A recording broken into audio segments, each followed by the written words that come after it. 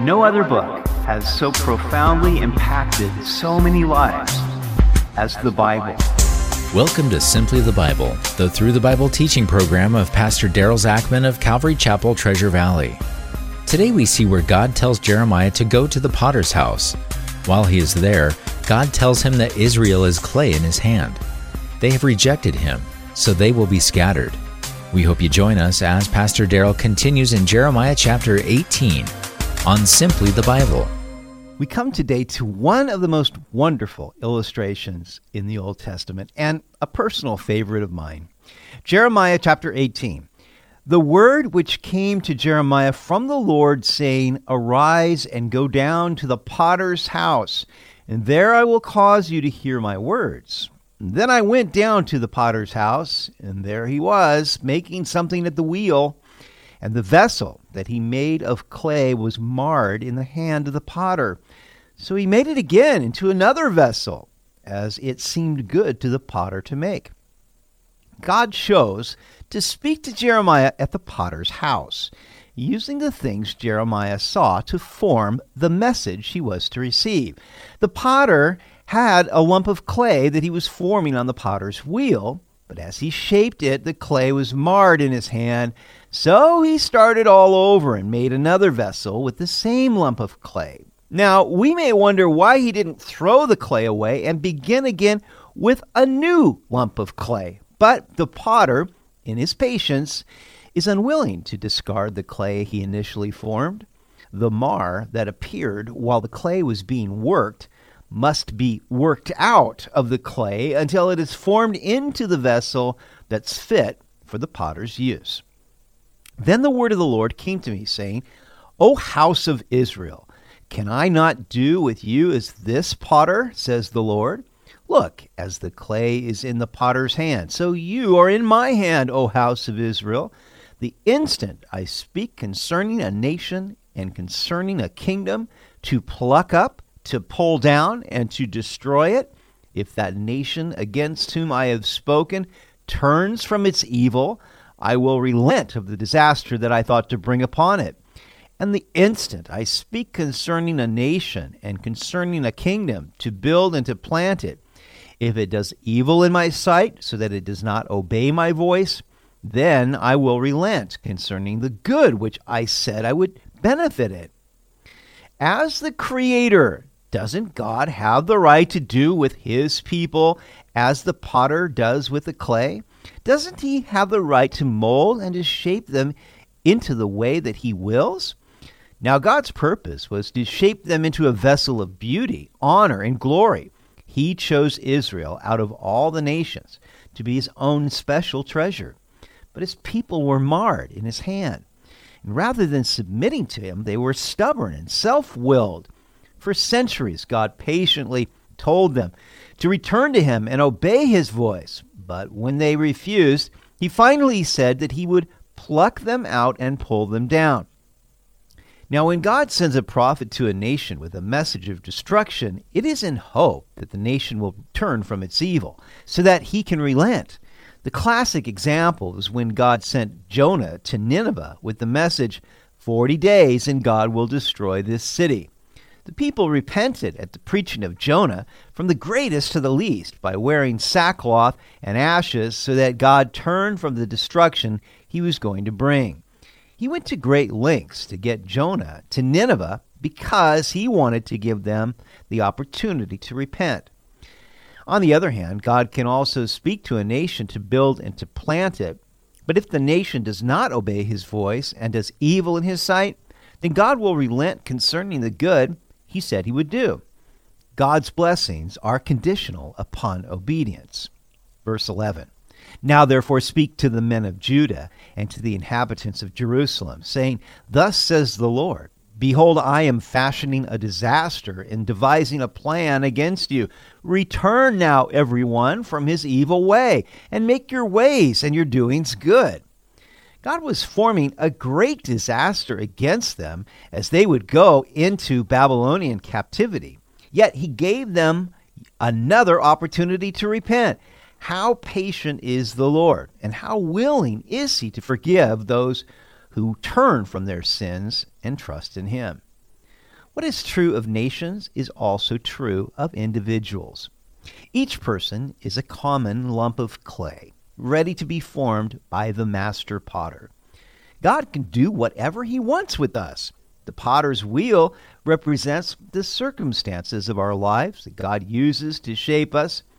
These circumstances are sometimes painful and difficult, but in those times, God begins pressing, squeezing, stretching, and molding us. Because of our resistance, we may fall and be broken. But God is so patient. He begins again and never gives up as long as we are willing to remain in his hands. As he shapes us, we begin to see the vessel he had in mind. The person we wanted to be was not his goal. Rather, he seeks to shape us into the image of his Son. That is the vision he had for us when he first took hold of us and placed us on his wheel. Verse 12. And they said, that is hopeless. So we will walk according to our own plans, and we will everyone obey the dictates of his evil heart. Tragically, the people of Judah were unwilling to change. They would not be conformed in the hands of the master potter. Their chains of rebellion and idolatry held them so tightly that they didn't want to break free. They weren't interested in knowing or following God's way. Doom or no doom, they would follow their own plans.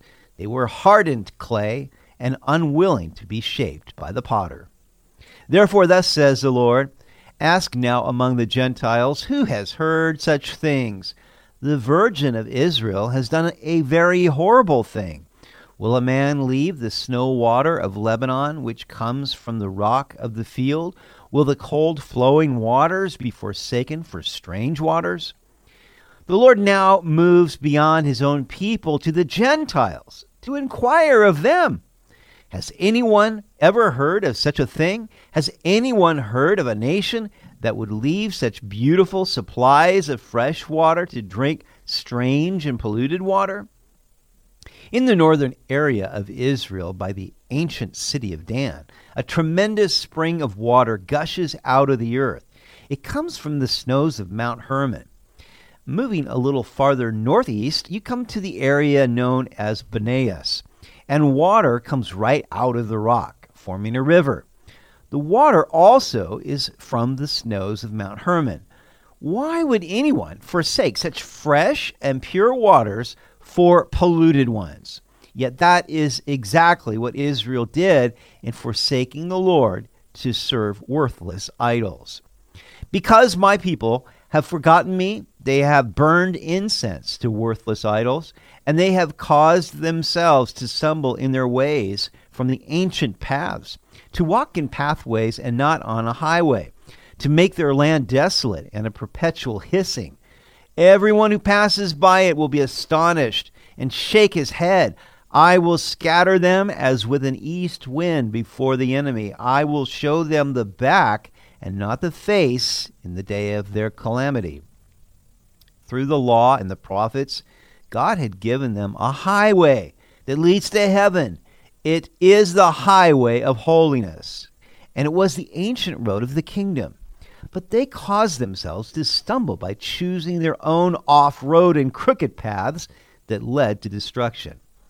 It has been said that many paths lead to God.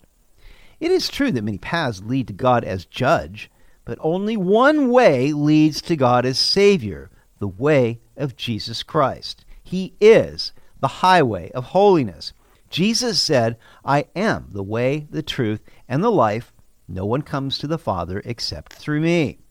To reject him is to choose the broad path that leads to destruction. The path of our own choosing may seem wonderful at first until our eyes are opened to see where it really leads. For Israel's disobedience and unwillingness to repent, God would now scatter his beloved people. He would show them his back and not his face. Then they said, come and let us devise plans against Jeremiah, for the law shall not perish from the priest, nor counsel from the wise, nor the word from the prophet. Come and let us attack him with the tongue, and let us not give heed to any of his words. Jeremiah's words were not received by the people. So they began a smear campaign against him.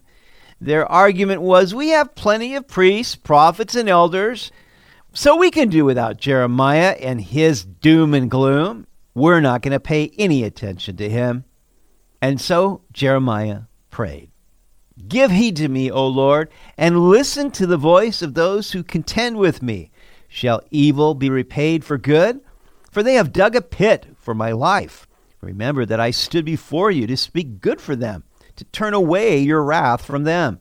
Therefore deliver up their children to the famine, and pour out their blood by the force of the sword. Let their wives become widows, and bereaved of their children. Let their men be put to death, their young men be slain by the sword in battle. Let a cry be heard from their houses, when you bring a troop suddenly upon them, for they have dug a pit to take me, and hidden snares for my feet. Yet, Lord, you know all their counsel which is against me, to slay me. Provide no atonement for their iniquity, nor blot out their sin from your sight, but let them be overthrown before you. Deal thus with them in the time of your anger. I'll tell you one thing, I would not want Jeremiah praying this against me. Jeremiah called for justice and vindication against his persecutors. Now, he was giving them God's message, so that Jeremiah knew they weren't actually rejecting him, but the Lord. But I believe that as God told Jeremiah to go to the potter's house, there was also a message for him. Jeremiah was a lump of clay on the potter's wheel. No human messenger of the Lord is exempt from the message that he preaches. As God was shaping the nation, he was also shaping Jeremiah. And one of the means that God uses to shape his servants is affliction. Jeremiah's reaction was a desire that God would unleash his wrath upon his persecutors. After all, Jeremiah had sought to do them good, but now they returned his good with evil. When we get to the New Testament, Jesus exemplified a different spirit. Jesus taught us to love our enemies, to do good to those who hate us, to bless those who curse us, and to pray for those who abuse us. Frankly, this is so hard, I have yet to meet anyone, including myself, who always does this. There is no commandment more difficult than these. But Jesus did it. And when his enemies were crucifying him, he prayed, Father, forgive them, for they know not what they do. As with Jeremiah, God may put us on the potter's wheel with adverse circumstances. He may allow people to oppose and persecute us. These things break and humble us, but they will also perfect us. We may cry out to God in pain, anger, and even tears. But if we will be still, submit to the situation, and entrust ourselves to God, then he will use that pain to make us into a vessel of beauty, honor, and glory. Oh, the wonderful work of the potter and the clay. Have your own way, God. Mold me and make me after your will, while I am waiting, yielded and still. You've been listening to Simply the Bible, the Through the Bible teaching program of Pastor Daryl Zachman of Calvary Chapel, Treasure Valley. For more information about our church, please visit our website at calvarytv.org. That's calvarytv.org. If you have any questions or comments, please contact us through our website. To listen to previous episodes, go to 941thevoice.com or check out our podcast on iTunes or Spotify, and please leave us a review. Tomorrow we will see where the Lord tells Jeremiah to take an earthen jar to the valley of the son of Hinnom. He prophesies slaughter and cannibalism and breaks the jar before them. We hope you'll join us as we continue in the book of Jeremiah on Simply the Bible.